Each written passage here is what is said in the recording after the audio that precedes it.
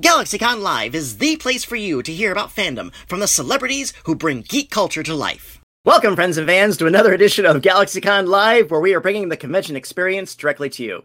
And today, we are indeed going back to Walnut Grove with several wonderful actors from Little House on the Prairie. So without further ado, let's bring them out. Our first guest is an actress who joins us today to discuss the role shared with her twin sister in the character of Carrie, Celestia Ingalls. Please welcome Rachel Lindsay Greenbush. Hello. Hello. Hi. How are you? Good. And you? Thank you so much for having me here. Oh, absolutely. It's our pleasure. How are you doing in your corner of the world? We're doing good. We're getting back to some point of normalcy, but it's all good moving forward. Absolutely. Well, Rachel, thank you so much for joining us here today. I'm so looking forward to this conversation with you and your castmates.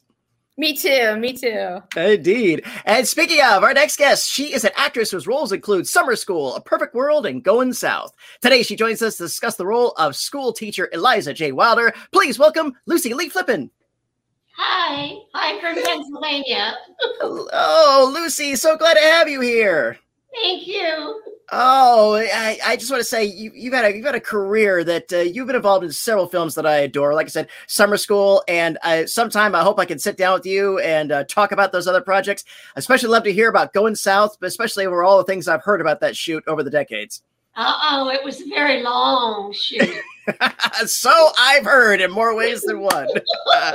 But Lucy, different stimulants. Yeah. So I've heard. Well, Lucy, thank you so much for joining us today. This is an absolute pleasure. Thank you. Indeed. And next, she is an actress whose credits include Eraserhead, Twin Peaks, and Tremors. Today, she joins us to discuss the role of Eva Beetle Sims, or simply known as Miss Beetle to her students. Please welcome Charlotte Stewart. There I am. Hi. Yes, hi. Thank you. Oh, thank you for joining us, Charlotte. How are you? I'm really good. I'm here in Napa, California. It's about 99 degrees today. It's very, very pleasant. I went and took my walk this morning. I walk every morning and go check the neighbors' yards and all of that. So, yeah, it's a beautiful day here. Oh, so glad to have you here. And you've been a part of several of David Lynch's projects, many near and dear to my heart. I find it very ironic that as a child, I watched you in Little House on the Prairie. As a teenager, I saw you on Eraserhead. And as a college student, young child, I get to enjoy you on Twin Peaks. So it's definitely a curious evolution in your roles. I know people can't believe that Miss Beetle was the same person as in Eraserhead. But, that's called acting. Absolutely, it is. And speaking of which, let's bring on our next guest. He is a producer, actor, and documentarian whose body of work includes Buffy the Vampire Slayer, The New Gidget, and Into the Woods. Today, he joins us to discuss the role of handsome lad Almanzo James Wilder. Please welcome Dean Butler. Hey, Patty, how are you? I am good, boss. How are you today? Very good. Very good. I am here, as Charlotte is in Northern California. I concur with Charlotte. It is about 99 degrees here in the area. I'm high above the bay, looking out over the bay across to San Francisco. You can't see that, but I can, and it's beautiful. Wow, I absolutely envy you on that, and so get to see the. So Moondoggy, you think you'll go out and catch some waves later? Cowabunga. I had to throw that out. Boss. Good for you.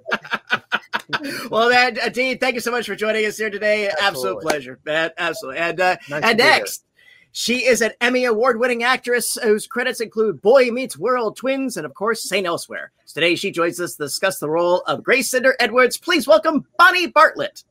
Hello. Hello. Oh, Bonnie.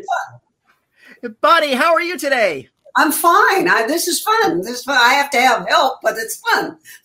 Oh, absolutely. Absolute pleasure to have you here. Again, I'm a great admirer of your body of work. And I just have to say, you absolutely deserve those 2 Emmys from St. Elsewhere. Oh, I love that. I did love that show. I enjoyed doing Little House as much as any other job I ever had.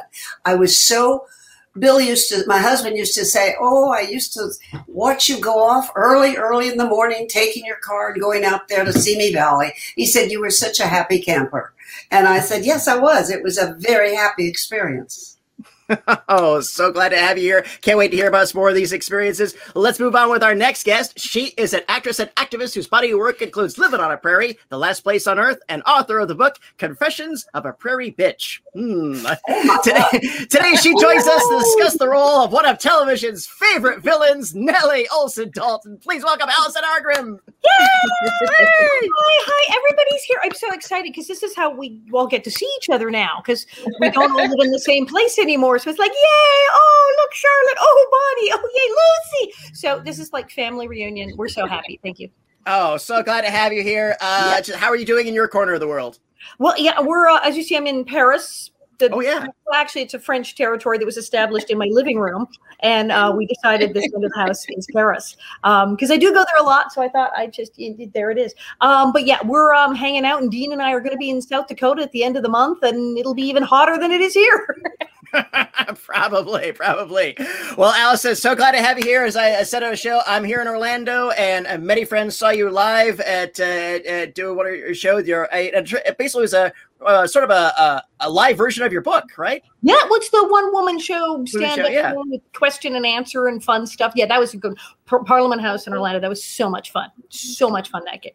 Well, they're building a new one, and hope to see you there soon. And speaking of, ladies and gentlemen, GalaxyCon viewers, we have a bonus guest joining us here today for her role as Caroline Ingalls. Please welcome Karen Grassel. 40%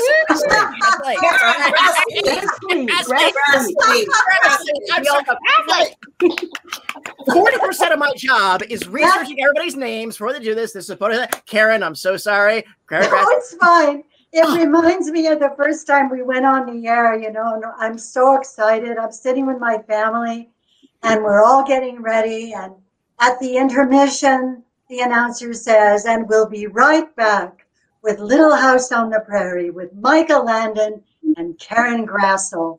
And we all went, oh no. So you see, I've gotten so much more famous that I say it that way too. Listen, I've had it all my life. I'm not worried about it. Well, once again, Karen, thank you for joining us. I apologize. I didn't get a headset about it, but I'm so glad to have you here. And now let's round it up with our final guest. She is, of course, an actress, producer whose body of work includes The Miracle Worker, Babylon 5, and of course, Batgirl on Batman the Animated Series. Today, she joins us to discuss the role of Laura Ingalls Wilder. Please welcome back Melissa Gilbert. Hi, everybody. Hi. Oh, Melissa, welcome back. How are you? I'm good. I guess I'll tell you where I am. I'm in upstate New York. The weather is absolutely stunningly beautiful in the high 70s, sunny. But we also just got the tail end of Elsa came through the last couple of days. So it's also a little muddy. Yeah, it skirted around us, and a Category 1 hurricane in Florida means you just bring in the patio furniture. But that's you're a Florida when you're disappointed by a hurricane. Yeah, and I've told all my friends posted those memes like, guys, early in the season, let's not tempt fate. So, but indeed, Melissa and everyone, distinguished guests, thank you all for joining us on the GalaxyCon virtual stage. We're so glad to have you here on our online forum. I'd like to just throw this out. What was the best memory that you've taken from being a part of Little House? Being a family. Yeah, I would agree with that. The bonds that we all developed with one another and the experience of working together in that environment, especially for us, those of us who started out as children, was really, really significant in developing who we eventually became. And like Bonnie said, it was by and large a really joyful place to go to work. And the laughing and the joking. Most sets, people don't joke around and laugh as much as we did on the set of Little House. We had Michael and his practical jokes and his high-pitched giggle, and everyone on the set had really excellent senses of humor. And just people would come and guest on our show from other shows and say, you have no idea how boring it is on most other sets. Still to this day, when I do my makeup, I'll still take the rouge and dab my nose and chin the way Whitey used to do, and that was like finished. I still do it to this day. Well, we had the best, so we learned well. Yeah, I think one of my happy memories is a day when it was New Year's Eve and we had to go to work, and we were, unlike many people, going to work hard that day, and it was 50-mile-an-hour winds, and it was really cold in Simi that day. And I remember that we got to go in, the girls and I, and go into the little house, and Kent McRae came there and gave us hot drinks. Oh, Kent McRae was our producer. Yes. A wonderful producer. Terrific guy. Yeah. Listen, I had such a, I was 45 coming to Hollywood, and I got so lucky to get this job. And Michael and Victor did nothing but tease me all the time I was there. They made fun of everything. They made fun, it's not the Me Too. It wasn't that kind of thing. It was like, they made fun of everything I did because I was such a newbie in Hollywood and in LA. But it was so much fun, and I loved the attention. I loved the attention. And they made it, every day it was just fun. Nice. Not every set can say that. No. Not every actor can say that about every day on Little House on the Prairie either. Some of us actually had more real life going on during the series. So it wasn't all as we imagined, but it was still so worthwhile, so valuable. And I feel so proud of the work that we did. People adore the show. I was going to say, Patty, I could never have imagined when Michael said to all of us at one time or another, the show will live on long past all of us. It's one of the things that we all did on July 1st was honor the passing of Michael. And he was so at the time, it didn't seem possible that the show could outlive us all. Now, 42 years later for me, 47 years later for others, it's absolutely real that it could go on long after we all do. And that's just an incredible honor. It really is. It does. And it's a testament to so much too. Not only talent. Go ahead, Charlotte. But it's so terrible. I found what was so amusing. I had done a lot of television before I got part of Miss Beadle on Little House on the Prairie. And all shows that you worked on, you worked till 10 o'clock at night, you were back at 6 in the morning. And that was just kind of normal. And all of a sudden, I'm on this show with all these children and their parents on the set. And we get to go home at 5 o'clock, 6 o'clock, go home and have dinner, have a real life, and come back at it, early. But we had a life. And that's because Michael was a family man. And he understood, as far as his cast and his crew, they all had families to go home to. He was so efficient shooting that he only shot what he needed to put together for the show. And that to me was absolutely remarkable. I so appreciated that. One of the sad things is, very sad thing for me is that I'm 92. I've been given 92 years so far on this earth. And it's not fair that people like Michael and Victor went so young. And that's so sad for me that they went so young. But they live on. They live on, but do. Thank God. Little House was my very first primary television experience. I had done soaps in New York, but I had never done primetime. And I had everything to learn about working on film because we were working with film. We weren't working with video. It wasn't like a sitcom. And so the whole process was completely different. And it was so lovely because during the pilot, it was really just the family and then Victor. And we had the opportunity to build these relationships out of town. All of us knew to each other.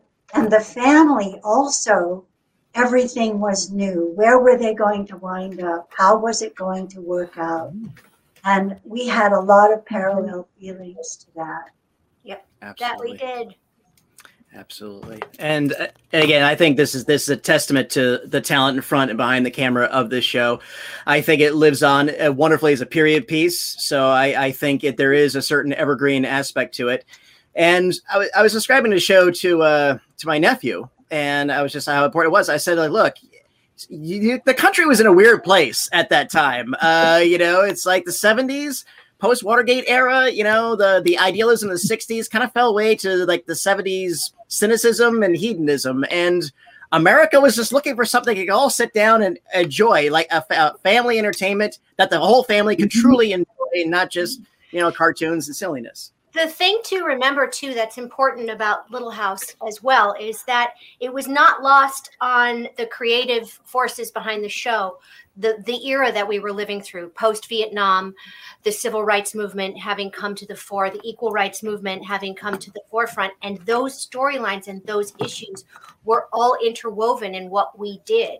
So though we weren't hard-hitting in the way we told these stories, the stories were still there and still as deep and important and are definitely a reflection of the time then. And now when looking back again, now having come through the pandemic, more or less at this point, when we were in the thick of it and all on lockdown, I heard from people all over the world about Little House on the Prairie and the relevance of episodes we did then with quarantine and plague and the wisdom of Solomon and how that affected people in the midst and middle of the Black Lives Matter movement this past year. And I think that a lot of that gets lost when people just talk about Little House and dismiss it as just another family show. It was a lot more than that. No, absolutely. This show was not afraid to address the challenges of life in that time period. Stillborn children and death. I mean, not that I have it on a regular basis, but the show was pretty brave in saying, yes, this was a part of living at that time. You could catch a cold and die. Another thing about the show is that there was a beautiful scene in the pilot with Mike and a Native American chief. And I think that is so great because, as you probably know, in the books, Ma was very terrified of Native Americans. And she said things that were cruel about Native Americans that actually have hurt young people's feelings who were reading the books. And I think in the television series, we tried to counteract that. Yeah. It was to kill the Indians. That's what it was all about. Which is, when you think about it today, it's horrible. It's horrible what we did. And what's great is that was all, an Indian was to be killed.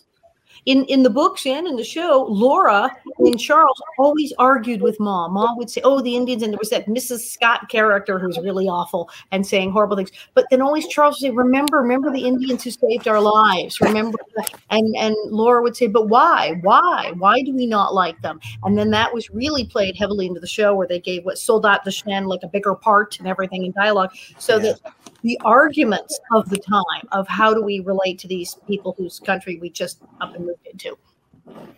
Yeah, very much so. I had one quick question before we go, or ready to go to our audience questions, but I just want to throw this out. If anyone knows the answer, if this is truthful or not, as I understand it, when there was a change in studios, they were preparing a studio and they found the yellow brick road from The Wizard of Oz.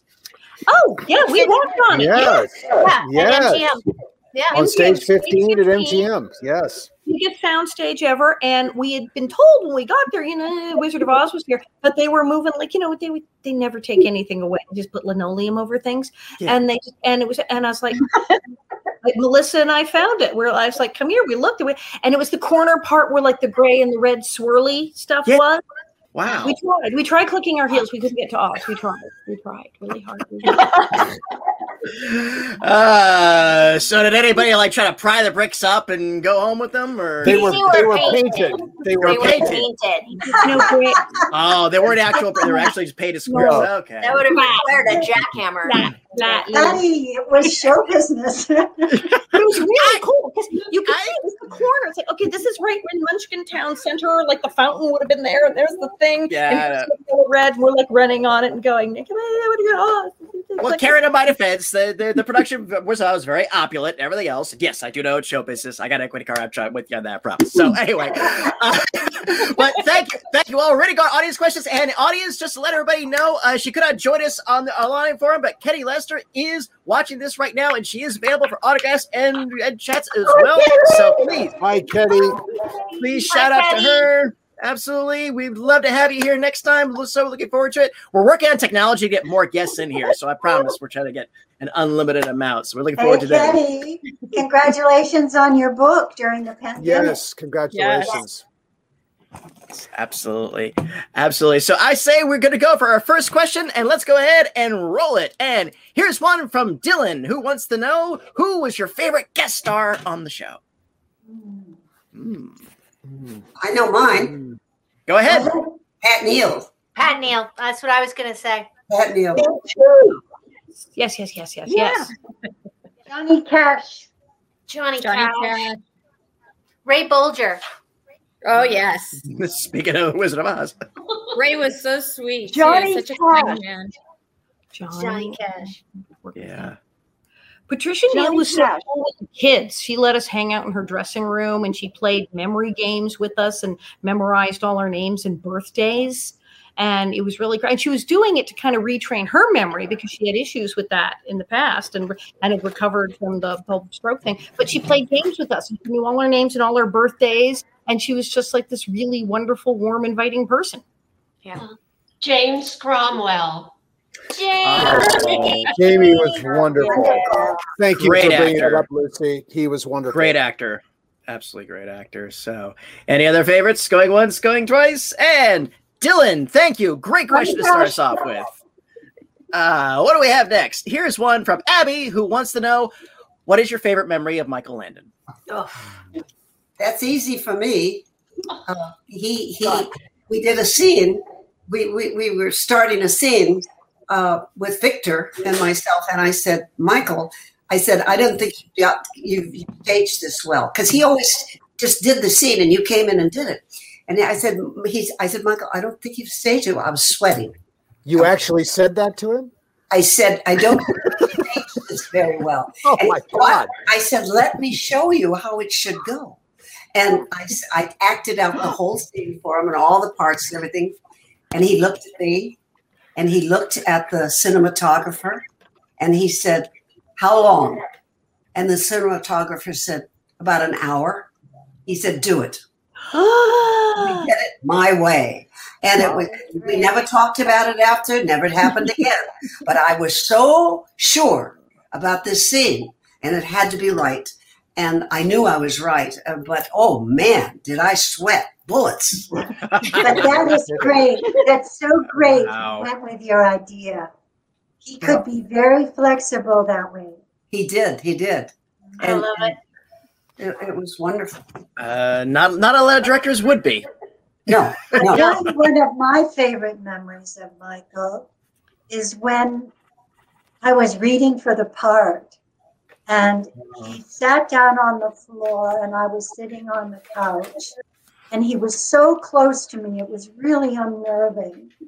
And we were in the scene together, playing back and forth, and finished the first one. He said, good. Went on to the second one. And now he leapt off the floor, I'm telling you, like a jack-in-the-box, and said, send her to wardrobe. Well, it wasn't that simple. It didn't go like that in the end. But I was so thrilled to have his confidence. Oh, yeah. Yeah. Oh, my gosh. When Michael likes something you were doing, he would give you this okay sign. And, Michael never looked at a monitor. He was always right next to the lens. He was watching what you were doing. And he could be so attentive when you were doing something that required a lot of focus. And when he was happy with it, he let you know. And that was a really lovely quality that he had. I have an encyclopedia of memories of him, both off and on screen. But the one that stands out now to kind of dovetail into this conversation was the one day that I didn't know my lines. One day, only one. Never happened again. I did not know what I was supposed to say, and he was directing, and I couldn't do it. And he cut everything, and he stood over me and he said, "You don't know the scene, do you?" And I immediately, I think I was 11, started sobbing. "I'm so sorry, I don't know what I have to do." He went, okay, everybody go away. Come here. He got the script and we walked and he ran the lines with me a bunch of times. Wow. And he said, "Okay, do you feel comfortable? Do you feel ready?" And I said, "Yeah, I am." He said, Good. Okay. So we're going to do this. I'm going to call everybody in and it's going to be okay. And then he bent down in front of me and he looked me in the eye and he said, "And this is never happening again." Oh. And I immediately started crying again. And he went, No, don't cry. We have just don't let it happen again. And it never did anywhere, ever in my entire career. Wow. Career. He always wanted to make us kids laugh. And I would be sitting next to Melissa and it'd be time for Melissa's close-up and we'd be doing a dinner scene and Mike would be on the side of the camera and Mike would know that he had the shot that he wanted, but he wasn't going to let us know that. So Melissa would try and be so professional and he'd pick up peas and start flicking them at us. And Melissa would try so hard not to laugh. And I'm looking at Melissa like for guidance as little sister, like, are we breaking? Are we like holding it together? What are we doing? And he would just toss little pieces of food at us to see if he could get Melissa to break character. Nice. Nice. They cut and let us off the hook. Nice. Charlotte, you were going to say that? Oh, well, I remember telling Michael one time a story about my godmother who was a one-room school teacher in Northern California. And one day she had literally been locked in the schoolhouse by the local boys who were all big lumberjack kids. You know, they worked in the woods and the forest. And they kept her in the schoolroom by throwing rocks at the door. And it was a true story. And I told him that. And he wrote an episode about Miss Beadle. And Miss Beadle gets fired because she can't handle the big farm boys who come back to school and they're dropping their books on the floor and they're being very bullish. And Mrs. Olson walks in and I get fired. And then, of course, later on, the teacher they replaced me with is meaner than ever, and they fire him and bring me back. So, but I was so touched that he took that story that was a true story in my own family and made it into an episode of Little House. That's fantastic. Nice. Very nice. Yes. Very nice. Who's got Lucy? You got one? Just his general sense of humor. I dreaded doing any scenes with Michael because I couldn't keep a straight face. It was terribly difficult. And usually it was about something really important, like a bully in my class, very serious. And I thought, oh, please, I can't get through this. I can't stand. You were an easy target, Lucy. You were such an easy target. So much. Wow. He liked outtakes. He liked to keep the outtakes. When I did the thing where I fell off the horse, the famous go down the hill in the wheelchair episode, and I had just crashed the horse into the tree branch, and I'm supposed to be unconscious. I'm lying there unconscious on the ground, and they put the fake trickle of blood, and Laura and Mary have screamed, "Get John Baker!" and run away, and I have to lie there unconscious with the blood trickling out of my nose for a few more seconds. And so I'm lying there, and it's like, well, this is nice. I get to lie in the cool grass, and I'm waiting to hear cut, and I'm being still. And cut is not coming, and I am lying there forever with the blood trickling. And I hear faint whispering of like, "Don't cut, keep it." And I'm like, and then a finger is suddenly in my nose. He wanted to get a shot of him sticking his finger in my nose to have an outtake. So, At least you were laying on the ground. He used to do that to me when I was running away from camera, and then he would whisper cut, and I would keep going until I was back at the dressing room.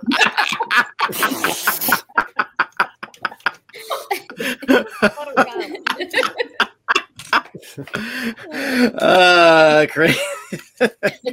Good times. Michael, we miss you. Yeah. Abby, thank you. Those are wonderful questions. Let's go ahead and roll another one. And here it comes from Isabella. Did Little House teach you any lessons that apply in your life today? Yes. I am early for everything. I have never been late on the set ever in my life.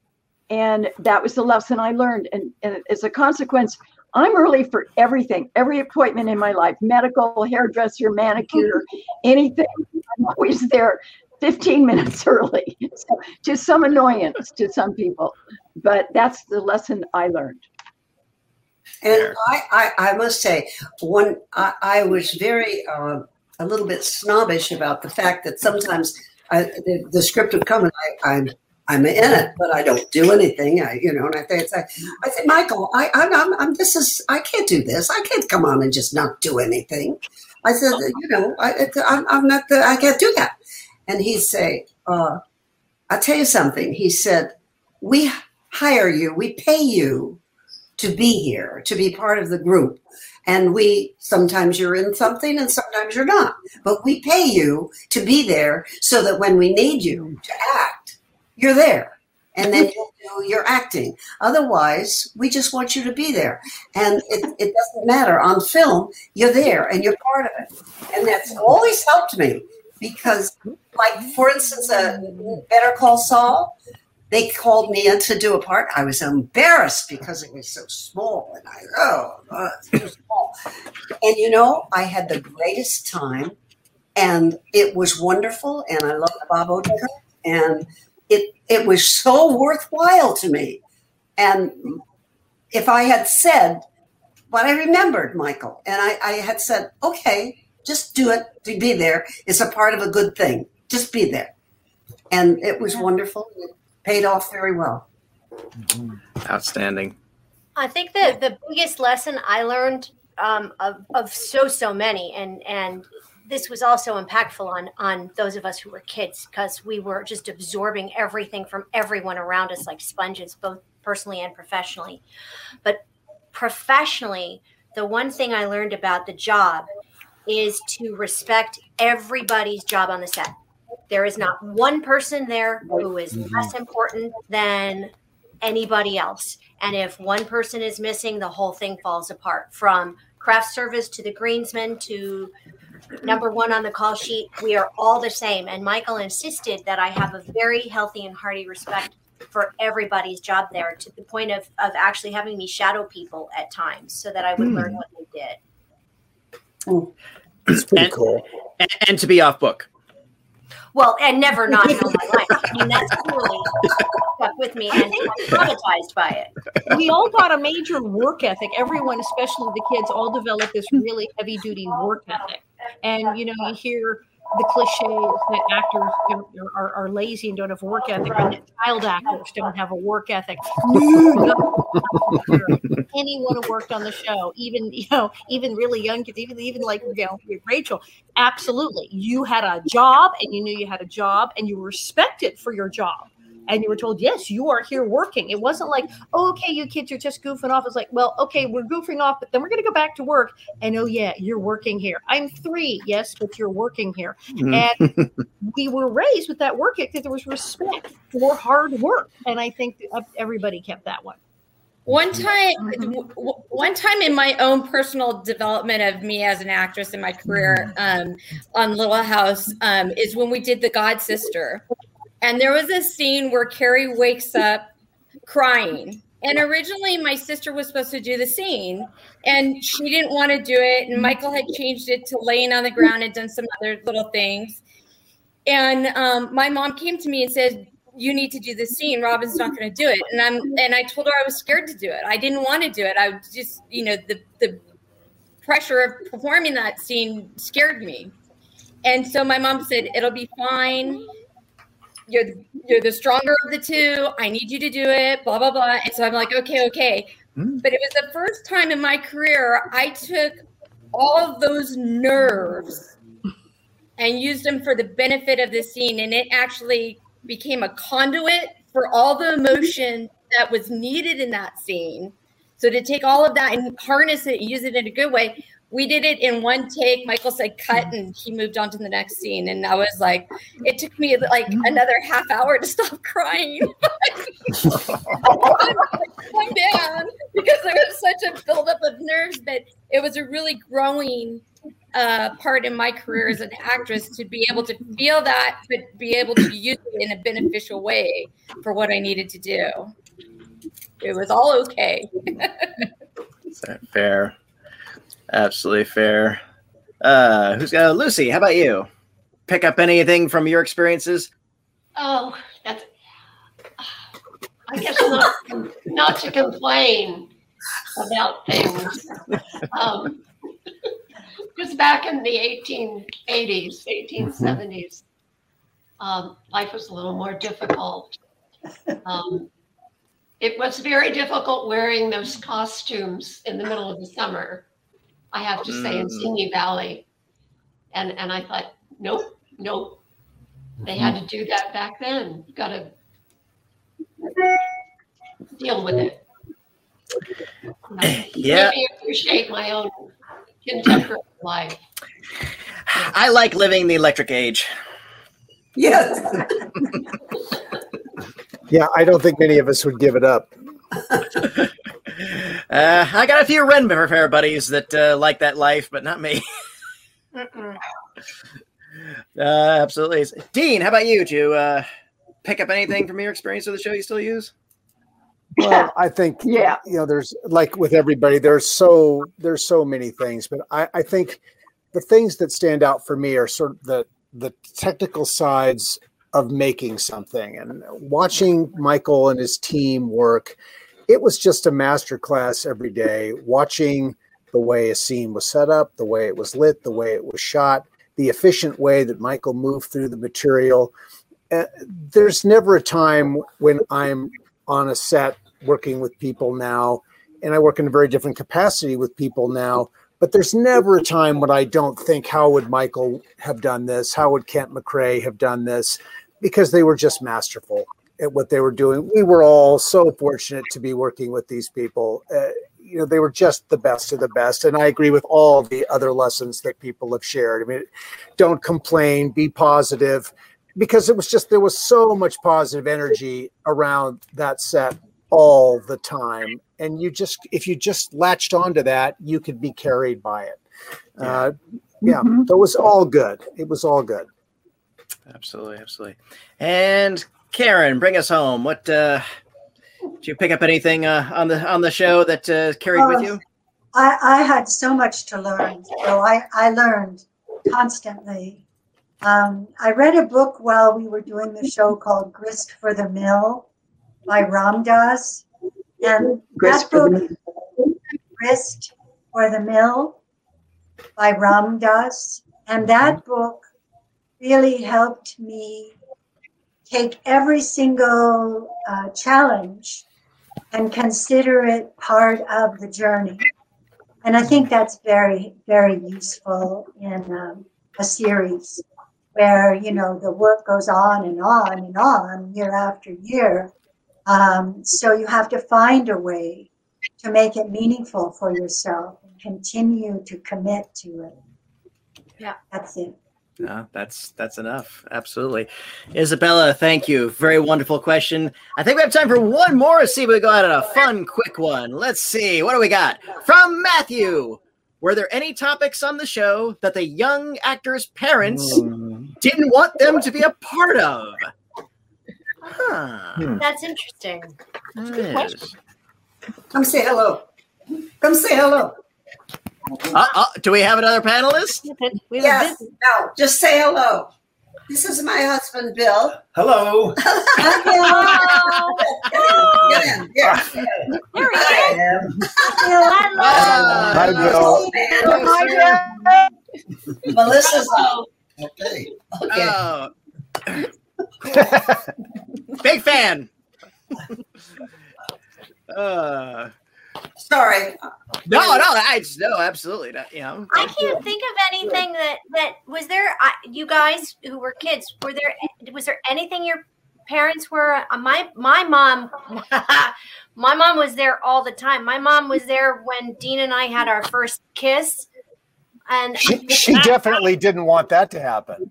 Oh, she definitely did not want that to happen. You think she didn't? I just remember her crying. I thought it was happy tears. It didn't sound like happy tears to me.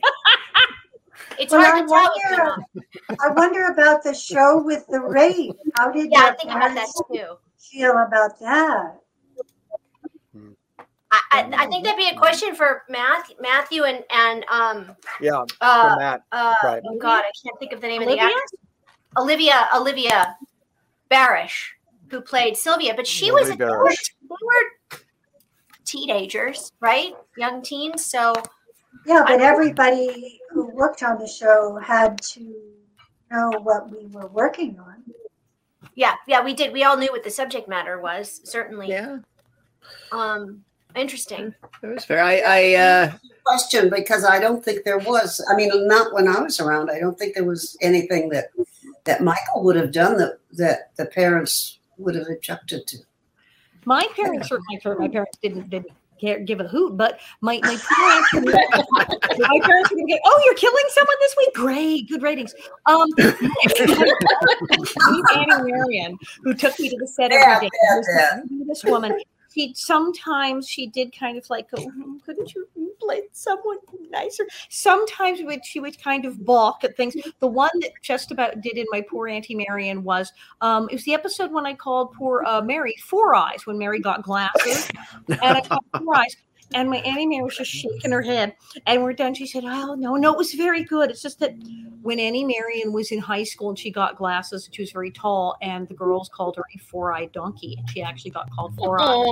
That's all she could do. And she was like, I'm her favorite niece, and she adores me, and I'm screaming Four Eyes at this girl. Four Eyes, huh? Do you remember the reason Mary walked in when I was being kissed by a handsome stranger and I was wearing my glasses, and she realized that Four Eyes wasn't a bad thing? That's right. Oh, that was sort of the button to that moment. Yeah. That you were being kissed by the handsome stranger. Right. Very nice.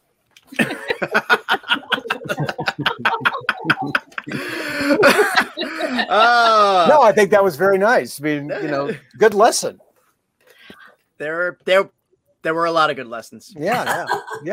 No, there really were. And Matthew, is a great question. And GalaxyCon viewers, this has been my time with the cast of Little House on the Prairie. Panelists, this has been an absolute delight. Any final words for our audience before we take our leave? Thank you, Patty. Appreciate it. Stay tuned. It was fun. Thank you. Thank you. Thank you for doing this. We love this. This is like, I guess, it's like the family reunion barbecue or something. This is, Patty, things like this have been provided a whole new way for people to stay connected with their show communities. So this is really cool, and thank you for this. I would say everybody keep an eye out for Karen's book. Yes. So November. Melissa. Well, you wrote a book. November. Be celebrated. Attention should be paid. And Charlotte has a book. Allison has a book. Karen's book. When is your book coming out? November. There you go. All right. Bright Lights Prairie Dust. Go get it. Pre-order now. Thanks, kid. I trained her well. Absolutely. Charlotte, show us your cover again. The cover of your book. Show it again. Yeah. Where is it? Yeah, there we go. Yeah. There we go. Oh, absolute delight. Great book. Find these and Karen's upcoming book, where fine books are fine and sold. Please subscribe and like to all of our GalaxyCon social media. And in the meantime, once again, panelists, thank you for joining us. It's been my absolute pleasure to serve you all today. Once again, thank you for joining us on the GalaxyCon virtual stage. Thank you to our audience for joining us, and thank you for your great questions. Hope to see you all again soon. Until then, bye-bye, everyone. Take care, and remember, smiles are free. Please spend them often. Thanks, Patty.